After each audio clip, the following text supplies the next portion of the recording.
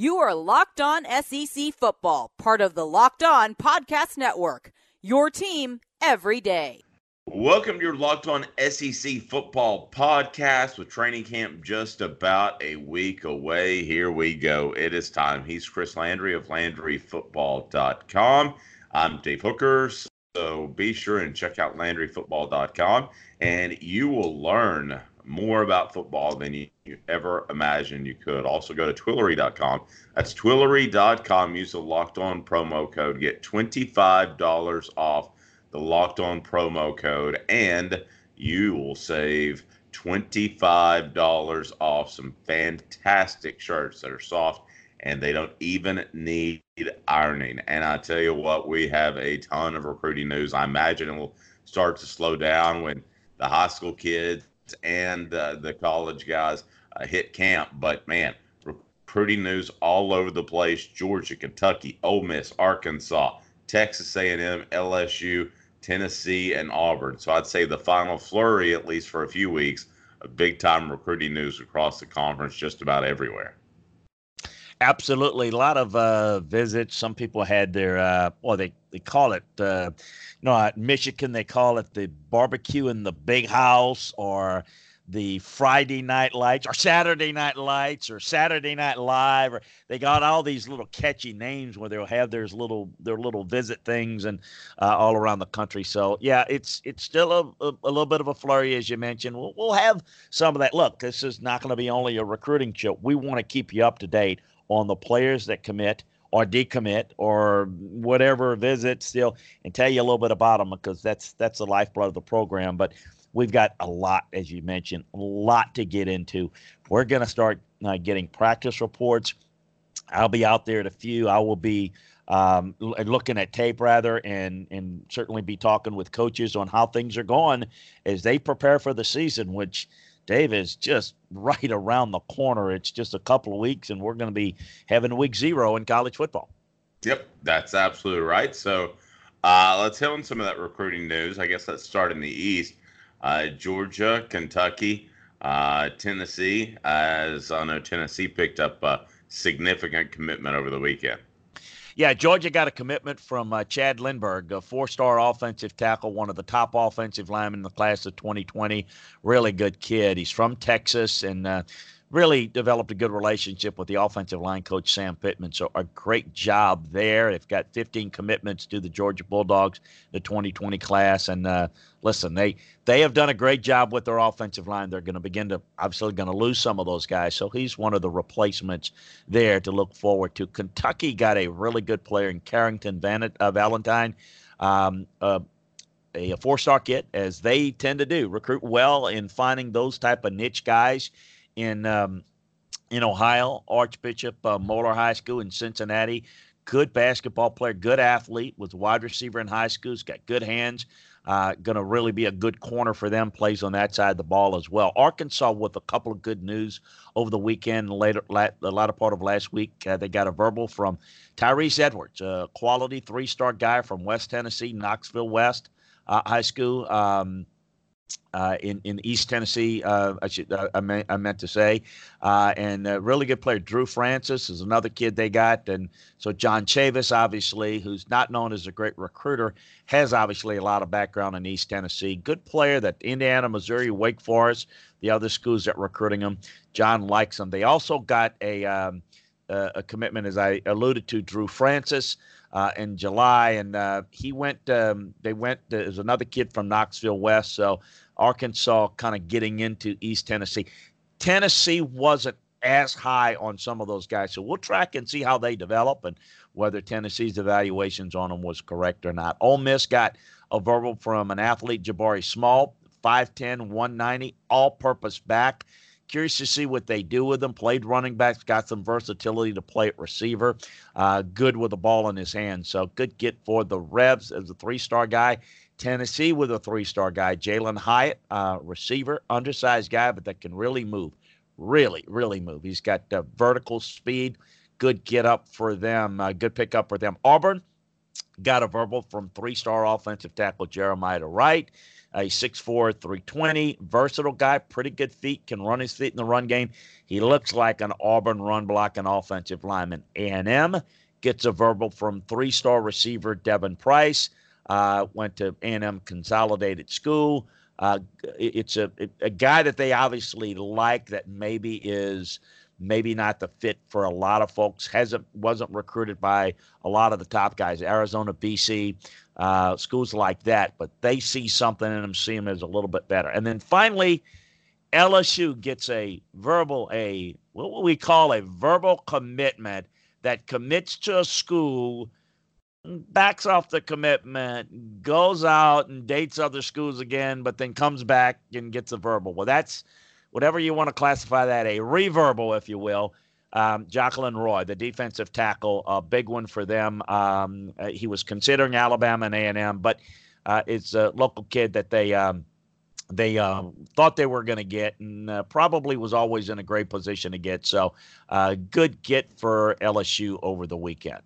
I want to talk about those guys from East Tennessee for a second that Arkansas was able to pick up, because I know Tennessee fans are incredibly sensitive right now after losing guys like Cade Mays and T. Higgins to Georgia and Clemson, respectively. But you don't think that these guys that Tennessee lost to Arkansas out of state, you don't think that they were as high on these particular players, whereas this would be considered a loss? Is that fair to say? Yeah, it is. Now, again, just because, I love this, sometimes people say, well, we didn't want them anyway. Well, that's fine. We'll see how well they evaluated these players, because if these guys are going to be really good players, then it'll be not, hey, they didn't recruit them. Well, why didn't you? So that's always the challenge. No, this is not the Cade Mays where they clearly wanted them. Haynes King clearly wanted them and just lost out to them. It's more about they didn't have them rated as high on their recruiting board as maybe some others did. And obviously with the connection that Chavis has, he obviously believes the coaches there kind of sold them on the guys. They like them. And John Ding, the defensive coordinator, and likes both of these guys. Both of these guys are defensive players. So we'll see how this plays out. But at least from who was recruiting them, in both cases, it's Arizona, Missouri, Indiana, Wake Forest, Purdue, Memphis, Western Kentucky. So we're not talking about Tennessee losing out on elite players, at least from the standpoint of where other coaches around the country see them. On the field news at LSU and also Alabama right after this, and we'll have a full Texas A&M breakdown as the recruiting season slowing down and the football season is almost here. Support on your Locked On SEC Football podcast comes in part from Manscaped, #1 in men's below-the-belt grooming. You may have seen them on Shark Tank. They offer precision-engineered tools for below-the-belt grooming. Get 20% off and free shipping with the code LOCKEDON at manscaped.com. That's 20% at manscaped.com with the promo code LOCKEDON. More after this. Stay tuned. You're Locked On SEC Football podcast with Chris Landry. I'm Dave Hooker. You are Locked On SEC Football, part of the Locked On Podcast Network, your team every day. Welcome back. You're Locked On SEC Football podcast. News out of LSU and Alabama, as it appears as if the Crimson Tide are going to lose out an Owubi Anoma. How significant of a loss is that? Well, it hurts their depth. I mean, he's a good-looking kid. He obviously was recruited last year, 6'5", 245. He entered the transfer portal over the winter. He was talked off of that. He played in spring, but he hadn't enrolled in classes. So he's, right at this point, we'll see how this plays out. And, I know Nick was talking about how pleased he was and how he was developing well under new old linebacker coach Sal Sunseri. So we'll see how this plays out. Let's see whether he enrolls for the fall semester. But at this point, he's not. So it certainly would affect their depth. And again, this is not a true freshman. This is the sophomore. Iwebi who was obviously lots expected of. So we'll see. It would just be a depth loss, but we'll see how this plays out here in the next week or so as fall's semester is right around the corner. LSU sophomore Calvin Joseph, boy, we talked about him on and off and on and off this last 2 months or so since we've been doing this podcast. He visited Florida this weekend. Of course, if you remember, really highly recruited talent. A lot of people want him. LSU, Alabama, Auburn, Florida State was where he's recruited. Ended up going to LSU. He entered the transfer portal. And his dad said, no, he's not in the portal. So the kid backed out of the portal, then went back in the portal, went out of the portal. And so anyway, we'll see how this plays out. Now, Florida was a school that wasn't on his final list in the recruiting cycle, but had a good visit. Don't know where he's going to go. At this point, Dave, it's about who has a spot for him. He's really good, so I think a lot of people will. Florida's had a really good history of corners. It's pretty obvious that there's some frustration level between the kid, LSU coaches, whatever it may be. At this point, it sounds like the kid's been wanting to leave. He's been talked into by the coaching staff and by his dad to stay at LSU. At this point, it's about time you wish the kid well, you move on, because guys like that tend to be, disenchanted, locker room lawyers. You got problems. So at this stage, I think it's pretty much a fait accompli that he is leaving Tiger Town, and we'll keep you up to date on where he ends up. Let's turn a scouting spotlight, a couple of guys that you want to look at. Let's start in the SEC West, LSU and Texas A&M, who has popped up on tape. Well, Christian Fulton is a guy I wanted to mention. He's just got really good strength in playing press man, and they play a lot of press man at LSU. He does a good job when they back him off and they play in zone. He's got good instincts there. Like his balance, like the way he stays on top of routes. He led the SEC corners in allowing the fewest first downs and touchdowns in 2018. We talk about LSU's corners, secondary as a whole. I mean, Grant Delpit's outstanding, but these corners are going to be outstanding. Stingley's going to play well early.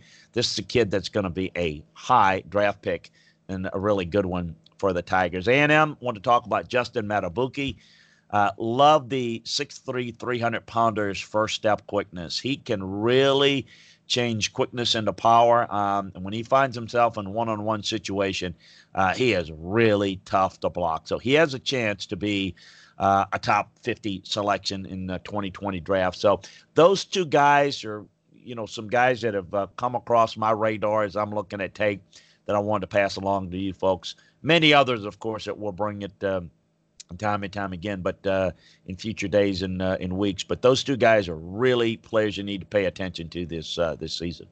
And in the East, Georgia, South Carolina, Florida. Who stuck out to you there? Well, I think Florida, Kadarius Toney is a guy that Toney has developed into a more complete receiver, 5'11", 195. And, I think he's a guy that he's had to improve his route running. But this guy's got playmaking ability. I mean, he's an athlete with the ball in his hands, and I like what they're doing. And he's a check down option, a safety valve option for Felipe Franks. And Eric Stokes, the redshirt sophomore corner from Georgia, very underrated secondary. He forced the incompletion percentage of 40% last year. That led all FBS corners. Guy's really good. Got a lot of speed. And Kirby and his staff do a really good job of teaching those guys to stay on top of routes, play through the receiver. I think he's going to step in and be a quality starter for them at corner this year. So coming up, we'll have a preview of Texas A&M. Probably not this year that they can challenge Alabama, but a lot of people think that's coming in the very near future. So we'll get a preview of the Aggies as we break down every SEC team before camp gets rolling, and we're almost there. Stay tuned. He's Chris Landry of LandryFootball.com. I'm Dave Hooker. More after this.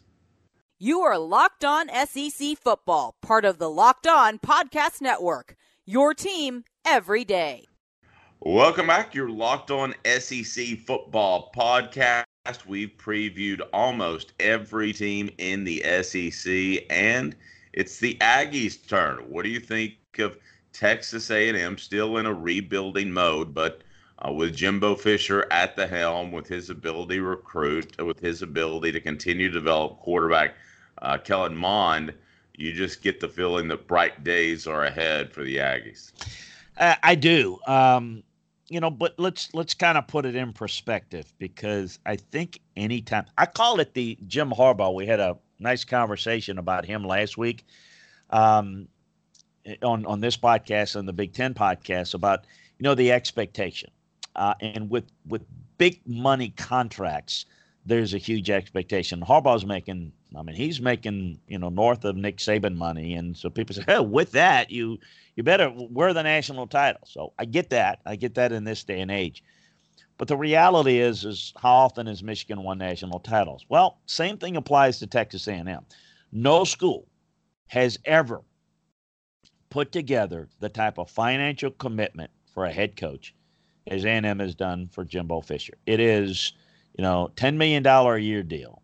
A&M, outside of the John David Crow era in the 50s, hasn't won a national title. They haven't been nationally relevant in terms of national titles. They've been nationally relevant, good programs, but not to the expectation level. But when they made the move to the SEC, they have deep pockets at A&M. In fact, they don't even have pockets, Dave. They have those, what do you call those big man purse stuff? They just stuff it in there because they got so much their pockets can't hold them. So they love to spend money at A&M. They love to tell you how much money they got to spend.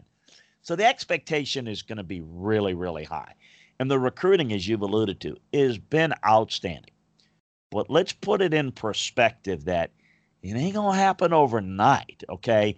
You kind of alluded to it, maybe not this year. Well, if they go 8-4 this year with Clemson, at Georgia, at LSU, and they play some team at home by the name of Alabama, if they go 8-4, that's like going 11-1 pretty much anywhere else, not named Clemson or Alabama. That's getting it done.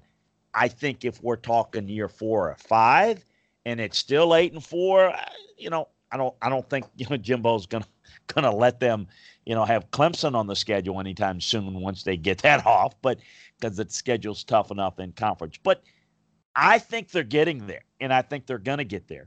But I can already hear the narrative of the naysayers when they go 8-4 or 7-5 this year. Oh boy, that was wasted money. It's so foolhardy for people to say that. The program is getting it done. I think the defense has to improve a great deal. I think they've got to get more playmakers on the defensive side consistently. They're starting to build the tight end position, because think of the transition. Kevin Sumlin didn't even use tight ends. That's the most important weapon in the passing game for Jimbo's offense, because that's the safety valve for the quarterback, the tight end. So they lost Sternberger, so they got a freshman we're going to talk about that's going to have a big factor and a big say-so in where they go this year. So listen, I'm excited. He's got Kellen Mond to play well. They get everybody back at receiver. Now, that's one area that they've been really good, Dave, because that's the when you look back at the Kevin Sumlin era and the spread set, they benefit, does Jimbo, with all the receivers that they've had, but they can hurt you in a lot of ways at receiver. Baylor Cupp is going to be the tight end guy that we need to watch out as an early guy. The offensive line, I worry about their depth. Now, Jimbo will defend it, but, I think they've got some depth issues potentially. They've lost their center, and then losing Jim Turner was a big loss. So, love their backs. They've got really good depth, and they got the freshman from UCF, Cordarian Richardson. They're a really good-looking group. Loved what Mike Elko did with the defense last year. A great coach, got head coach written all over him. I know he's on my short list in my coaching search work. They got better, particularly in the middle of the field last year, but they lost a lot of those guys. So we'll see where they go this year, replacing some of those guys. We just talked about one of them, and Justin Matabuki, that I think can be a really good player in the middle. But it's going to be Johnson and Brown and Clemens and Hines and Chatham at nickel. They've got some guys. They're not as talented as LSU. They're not as talented as Georgia. They're not as talented as Alabama. They're not at that level. They're, just slightly below Florida at this point. So that puts in perspective where A&M is talent-wise. And schedule-wise, look, I mean, if they beat Auburn, if they don't trip up at, beating Mississippi State or South Carolina, I mean, this is an 8-4 team. If they upset a Georgia or an LSU or a Clemson or an Alabama, that's your 9th win or a 10th win. If that were to happen, you're talking National Coach of the Year territory in my mind, because I don't think they're as close talent-wise, and you just don't flip a switch because Jimbo's there and it happens overnight. I think you hit it on the head. I think 2020 is going to be better. The schedule eases up without Clemson, and you start to see a little bit more. And 2021 could be the year, but I think it's one of the underrated defensive interiors. On offense, they've got a lot of weapons in the passing game. Mon's getting better, and we'll see. Listen, a unit, they allowed 35 sacks last year. It was tied for the worst in the SEC.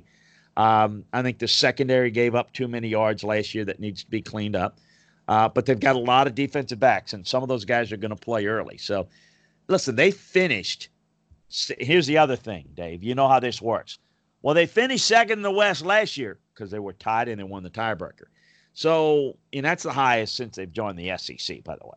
So now it's, well, you gotta be better this year. Well, how do you really improve upon that? I think it's going to be very difficult for them to finish as good as they did last year because of the schedule. They haven't reached double-digit victories since 2012. They were 11-2 that year. That was the first year in the SEC. That's when everybody started to, Kevin Summerlin, and he's going to go to the NFL and lock him up because we can't be without him. And we all know where that's played out as he's in Tucson, Arizona now. I think the program is really good, but I want to temper everybody. Really good this year, like getting it done, like going unbeaten relative to their talent level is 8-4 this year. That's what's getting it done this year in my mind. 7-5 means you're losing to a team that's not as good as you are, and beating one of those 4 teams that I mentioned is beating somebody that's more talented than you are. They beat LSU, but that was in College Station last year. I know it's controversial, a lot of calls, but LSU's more talented than A&M. So I think the future of the West is still Alabama with as long as Nick Saban's there, and I think the program that is most intriguing to me, that looks the most dangerous down the road, is this team, Texas A&M and Jimbo Fisher. Well, here you go. That's your preview of A&M. I think that's very fair, but, fans aren't always fair. That is your Locked On SEC Football podcast. He's Chris Landry. You got to check that site out, LandryFootball.com. Learn more than you can imagine about football. You will be impressed. I can promise you that. Stay tuned. More after this tomorrow. Have a fantastic day, everyone. Be sure and subscribe and leave us a review. For Chris Landry, I'm Dave Hooker, your Locked On SEC Football podcast.